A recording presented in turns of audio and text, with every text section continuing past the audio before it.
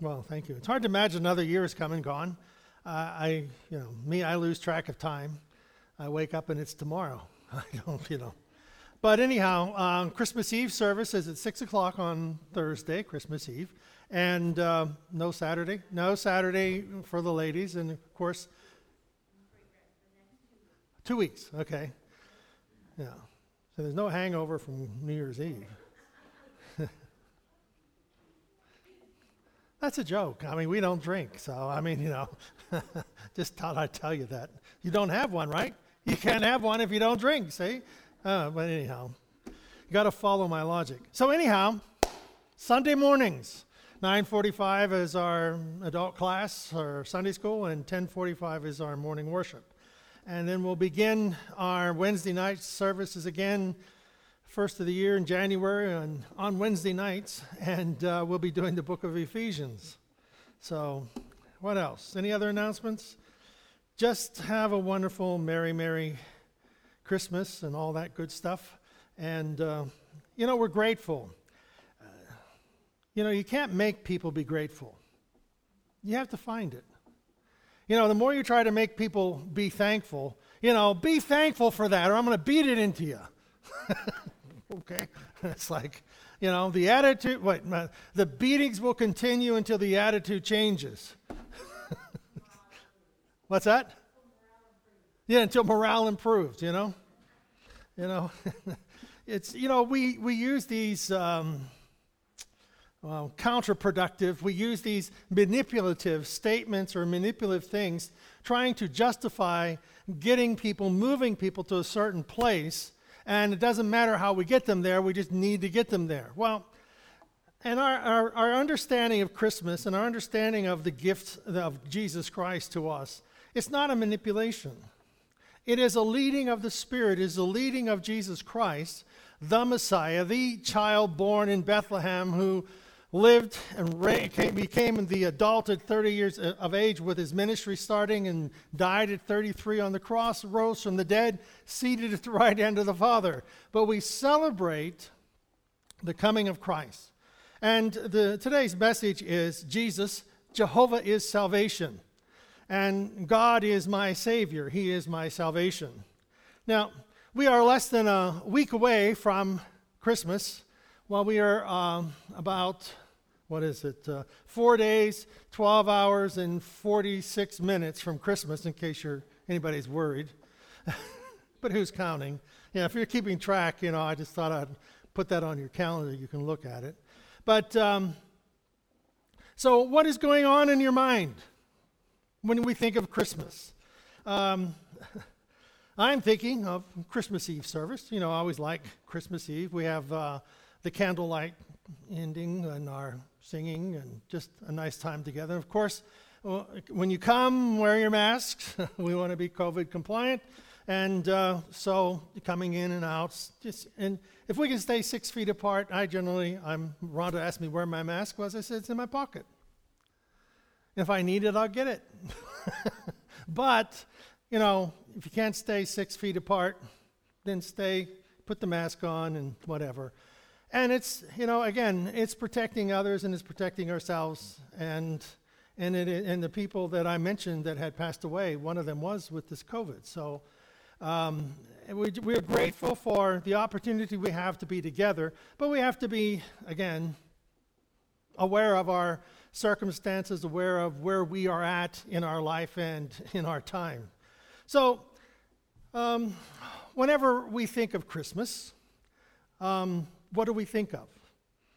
I think of what I do not have in place. What is it that I have to get yet? None of you have placed your orders with me. I don't understand. My grandkids, they send all this stuff, and they made their orders. Have you put your orders in?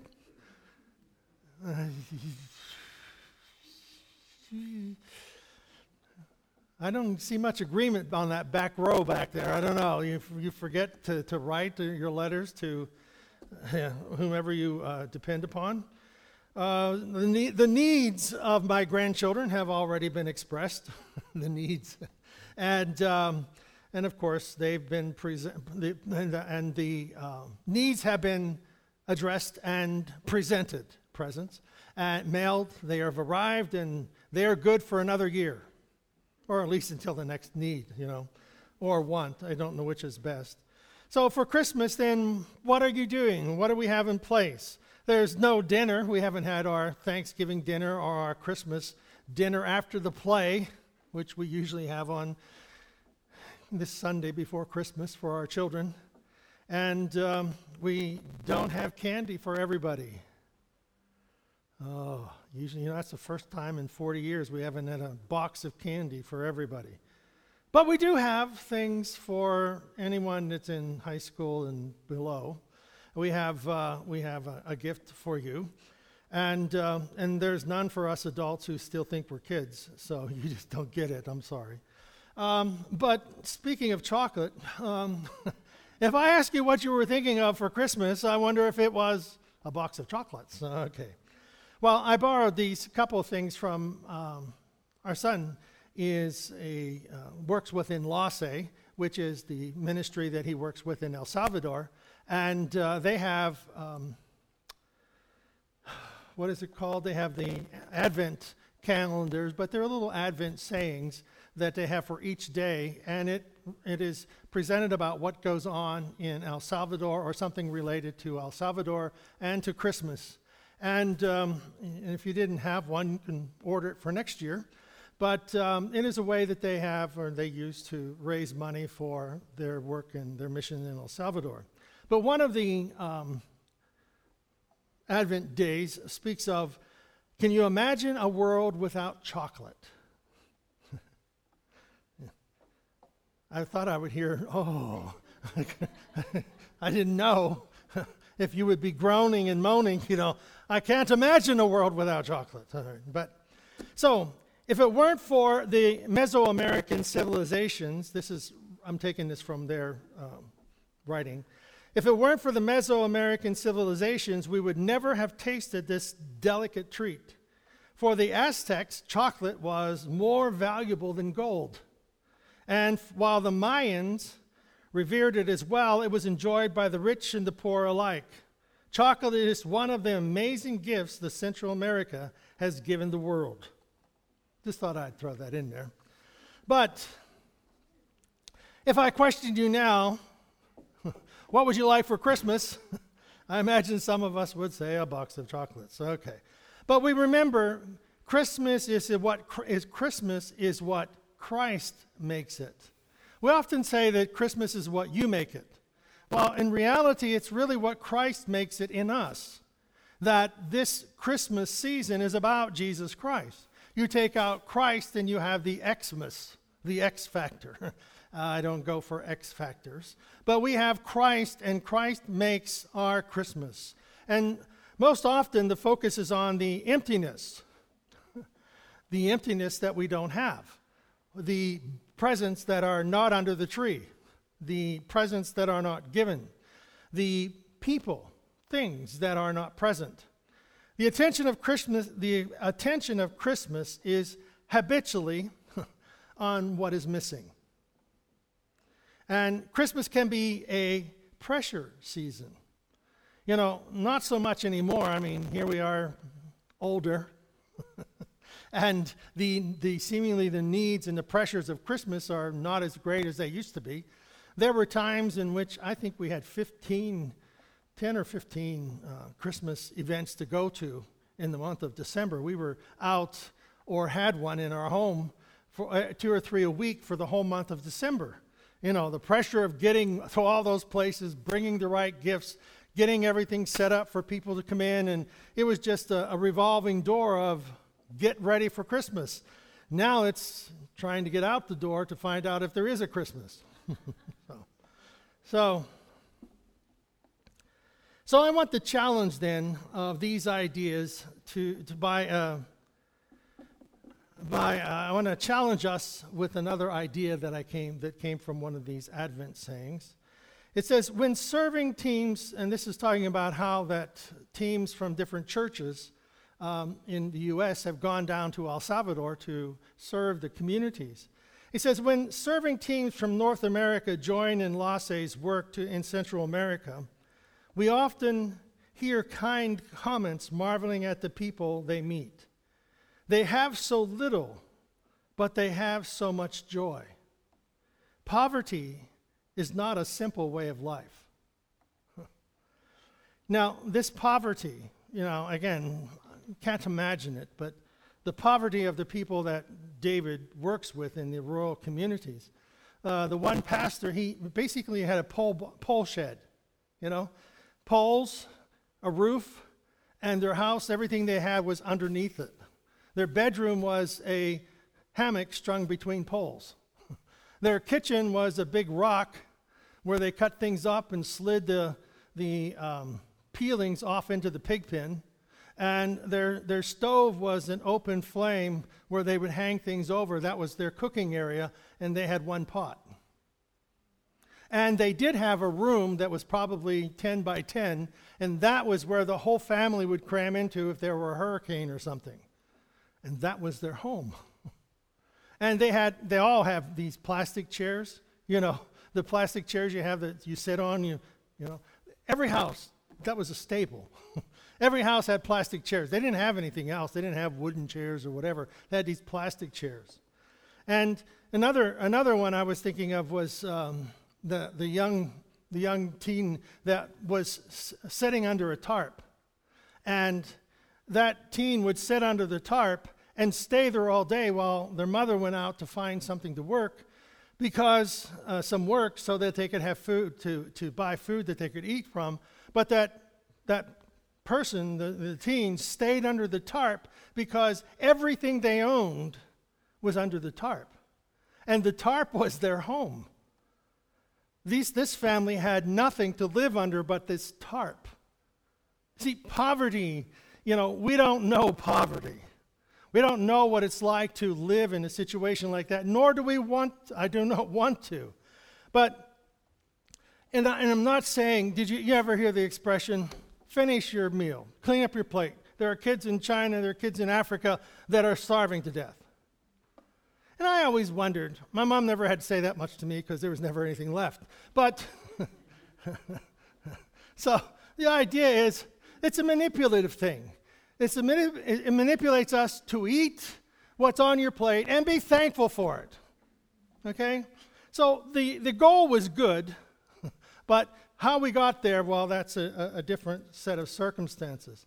So our challenge then for ourselves in this process of being grateful for Christmas is about what Christ has done to us. So it's not a manipulative process. I want you to be thankful for what you get at Christmas. Well, it's what I was expecting, it's what I wanted. Why should I be thankful? But the idea is gratitude can't be forced. Gratitude has to be found. And in our lives, we have to find a grateful heart. Demanding and bargaining and fighting for something that we think is going to fit into the emptiness of our lives doesn't take us very far. I think of the commercials in these car commercials. If you buy this car, Santa drives it. All of his reindeers are these types of cars, and they're all in there. And Santa's sleigh is a nice red one. You can get me one of those, dear. But 10 years from now, it'll be old. I'll need another one. So the idea is what you get and what these things that we've put so much emphasis on aren't really, they're okay, but that isn't the reason for what we do as Christians, and for what we are as individuals who know Jesus Christ as our Savior. So the message, one of the messages for this message is that we find gratitude, that we're grateful for the little things, grateful for the beauty of the snow until we become sick of it. But anyhow, we want to be grateful for the snow, for the beauty of what we see. I mean, the pine trees and the snow cascading off of them. Or did you see a deer in the woods or in our backyard standing there? You know, it's a picturesque. Rhonda took a picture and people said you should make a postcard of that. You know, it's a picturesque moment. But shoveling, it's a different matter. Right, Nikki? Yeah. The snowblower got its workout for the last 3 years. I don't think we've used it. And this snowfall, it became apparent that somebody needed to run it. So Nikki moved home just for that. So we'll make good use of her. And I'll be grateful for it. It was fun, yes. It's a learning experience. Yeah. Yeah. Yeah, you can come and shovel snow with Pastor. What an experience. For free. Yeah. Yeah. Yeah, we'll sign you up for that, you know. How grateful are you? You see, 3/4 of the world would give anything to be where you're at. You know, we don't think that, but 90% of the world, 90% of the world would give everything they have to be where we are. To be in a society, to be in a place where we have freedom and we have things and we have people, we have the ability to move and go into grocery stores and find food. And, you know, it's everyday things that we take for granted.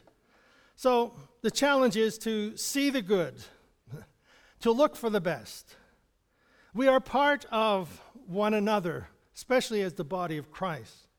We are family. We are partners. And we are part of the answer to every need that we have. We are part of the answer to every need that we have. You see, we like to transfer that to other people and say, you know, well, I need this. You know, you supply this. But we are part of the answer to that need. We are part of the answer to every prayer that we pray. You know, we just don't pray and then sit down and God says, here, let me, wave your magic wand or, repeat this scripture 3 times and you'll have it. It's not how it works. We are part, our faith has to be involved. It's an integral part of our faith and our belief and our understanding of what God is speaking to us. You know, years ago, the tradition was people would get an orange or nuts in a stocking. That was Christmas. Nothing more. I remember as a kid growing up, we had a strange family in our church, I asked the kid what he got for Christmas. He said, I got a belt. And I thought, a belt?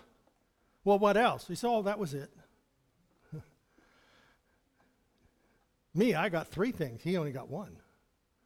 My dad and mom were better than them.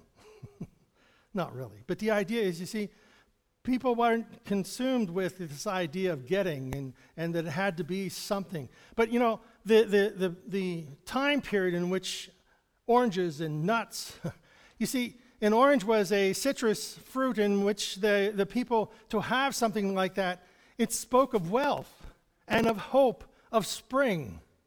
And that to have an enjoyable orange on a cold day, a morning, would be an expression of hope that spring would come. You see, this was another one I heard. We used to, before COVID, we used to shake hands. Did you know that shaking hands meant that your hand was free of a weapon? So you were extending your hand as an expression of, I don't have a weapon. So in our lives, we are expressing our gratitude to God and to others by extending our hearts and extending our lives to them. But I'm not trying to get us to change Christmas to oranges and nuts. I'm sure we'd have the rebellion on our hands and all the kids of the world would say nuts to that. So if we can realize how wealthy we are, to have family, to have friends, to have the understanding that without Christ, there is no Christmas. And that if we have the central focus of Jesus Christ in our lives at Christmas time, at this time of the year, Christ becomes everything to us. And all these other things are just add-ons. And whenever those add-ons aren't there anymore, we still have the focus of Christ and of Christmas. You see, wealth is not the number of presents. Wealth is not the size of the tree, or those who are around the tree with us, or around the table with us, even without a tree. You know, over at Laurelview, where all the old people live.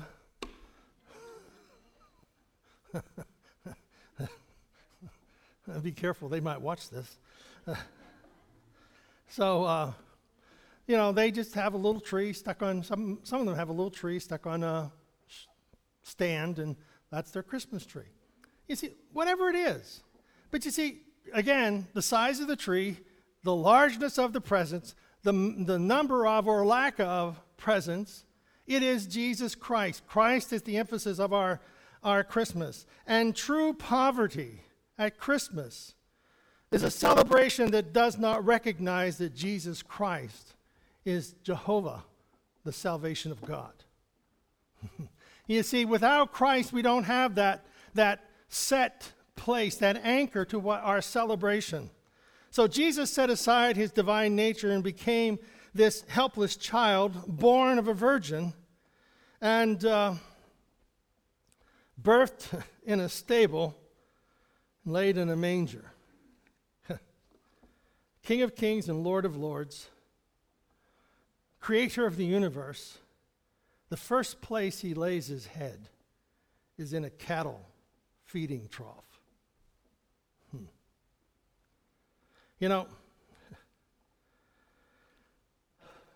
you imagine this King of kings, Lord of lords, creator of the universe, wrapped in strips of rags. We make a nice picture of it, don't we? You know, the manger scene. I don't know if you understand what it's like to be in a barn. You know, one of the ideas is, Terry, we don't have a time up. I don't want to be 45 minutes and you'll be sitting there going like this, you know. Pastor, it's time to, you know, put a lid on it. You know, let's go to a Pepsi commercial. So, you know, we got a break for TV time.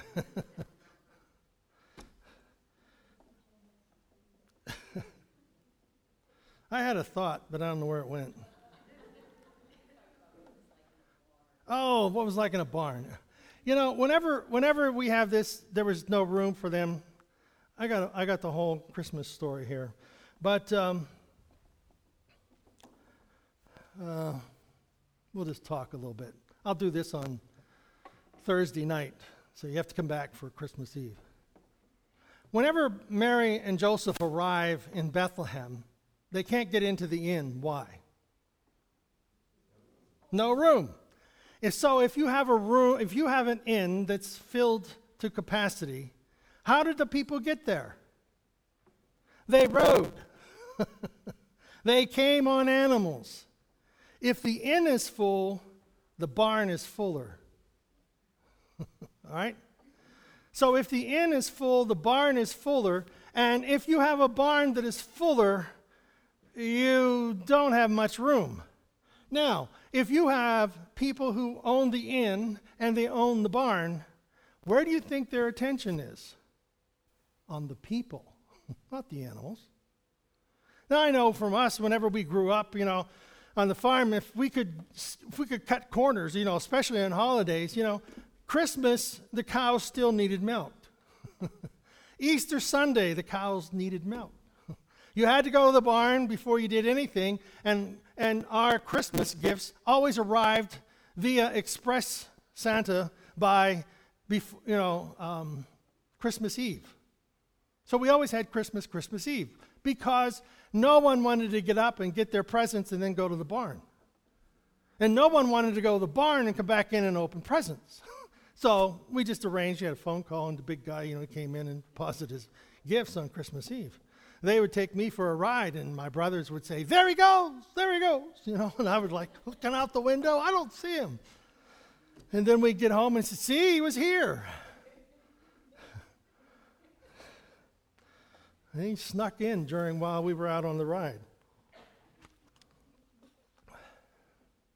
But if the inn is full, the barn is full. If the barn is full with cattle, horses, mules, transportation animals, where on earth are you going to put a woman, a husband, and somebody's going to birth a child? There was no room in the inn, but I guarantee you there's no room in the stable. Maybe there's a corner. Maybe there's an area over there where they have some straw stacked up. But I am sure that they were cutting corners, and the barn and the stable was not as clean as it should be. Because they were taking care of the people, and the barn was they would feed the animals and give them water, and that's about it, because we have stuff to do in the inn. That's how we would do it, especially on Christmas and special holidays. You would cut corners as best you could, because we didn't want to be in the barn doing those extra things. The cows can wait another day to have more straw. There's enough in there from the day before. They'll get by. So Mary and Joseph, they would have been there, and Mary would have delivered. Now, do you ever wonder, sometimes when you sit down and you think about this stuff. So the barn stinks. The smell is very real. The animals are very real. And what they're going through is a very difficult time, because she's having a baby. Who is there to help her have her child? They don't know anyone. So Joseph is going to help Mary have a child. How many women would wait on their husbands to have them have a baby? Yeah, get him out of here. But Joseph is the only one basically there. He's the only one we hear of being in that place. And so she is having a child in the corner of a stable that smells of animals, but these domesticated animals, I imagine, are very curious. If you watch some of these videos of these large farms, they have 1,000 head of cattle, and they're walking through the barns, the cows are following them. They're just following them around. And this one guy in a barn, he walks in, and this one cow just comes immediately. It only follows him, and he's a hired man. And the cow follows him all over the barn, like a dog on a leash. And the animals perhaps would have been very curious. What is this? Can you imagine that, Mary and Joseph, they had the smell of the animals, but the animals had the smell of someone different. And, sometimes, when we were talking about how that Mary when Mary heard the message of how that she was going to have a child, and she wondered, Mary, you are highly favored. That part, if you read through the Christmas story in Matthew, we have Mary, and she's, the angel comes and says, Mary, you're highly favored. So highly favored is grace. And I think at least three times in that passage, it talks about the favor of God being with Mary. And in the New Testament, we are told about the grace of God and the mercy of God given to us, which speaks of God's divine favor on us. So the same favor that is upon Mary, now I'm not saying you're going to birth the Messiah, but I'm saying that God's favor is upon our lives. And that God's favor is upon our lives to the extent that he will give to us his blessing.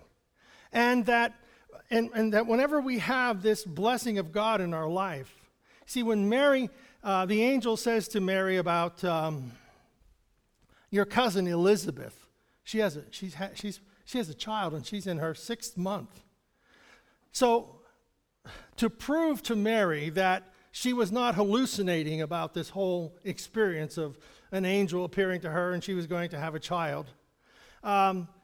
She went to Elizabeth, and when she greeted Elizabeth, the babe, John the Baptist, who he would become, leaped in in Elizabeth's womb. And you see, when Christ, the Spirit of God, is in us, we create life. The life in other people's lives comes to life. The life of God in them, arises on the inside. And there's something good that comes from that. You see, and we know what happens when we give a gift. People are, well, thank you very much. But whenever we say hello, whenever we give our greetings, there's a divine nature to who we are and because of Christ in us. And that brings to life that which is inside of others, the unction of God's Spirit. Just as Elizabeth's child leaped within her womb because Mary spoke with her, we have that same favor of God that leaps in people's lives because of Jesus Christ touching them in our words. And it is greater than a gift that we give. It is the Spirit of God that we share.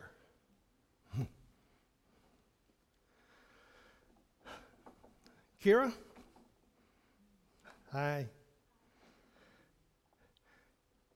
Well, you don't have to answer this, but I'm going to ask a question. How old do you think Mary was? You don't have to answer this, okay? I'll tell you the answer. Some women got married at the age of 12. It is thought that Mary was between the age of 13 and 15. Imagine that. And Joseph probably was, the average age for a man would have been 18 to 20 because they would have had to learn a trade. Do you know what the average life expectancy of a person at that time? 35. So if you got married at 20 as a man and you had a child that very year, you would be dead when he turns 15.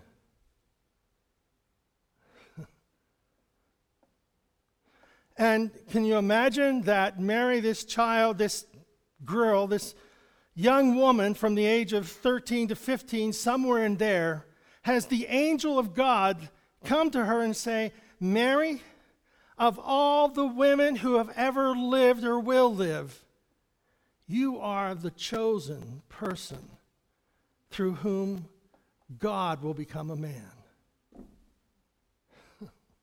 Wow. You see, but God comes to us in who we are as individuals, no matter what our age, and God says, I have chosen you so that the divine message of God can come to the world around you. You are highly favored. My grace is upon you. See, that's Christmas. That's Christ. That's God in us. And we allow the gift that God has for us to enter into our hearts and minds and into our life, and so that the words that we give, may the words of my mouth and the meditation of my heart be acceptable in your sight, O Lord. And as we have that gift, we share it with others, and just like Elizabeth, life springs inside of those that we speak to, and that is the Holy Spirit, the unction of the Spirit in their life. That's the gift of Christmas. Amen? Father, we thank you that you have heard our prayers. We thank you for this very special season that we celebrate. We celebrate Jesus Christ, the gift of God given for us that we might have eternal life. Thank you, God. Thank you. I ask your blessing to be with us and our families. Lord, those who listen and those, O Lord, that we talk with, may your grace and mercy speak through us, and may the life of God that is in be inspired in us and in others. We pray in the name of our Savior, Jesus Christ. Amen. Amen.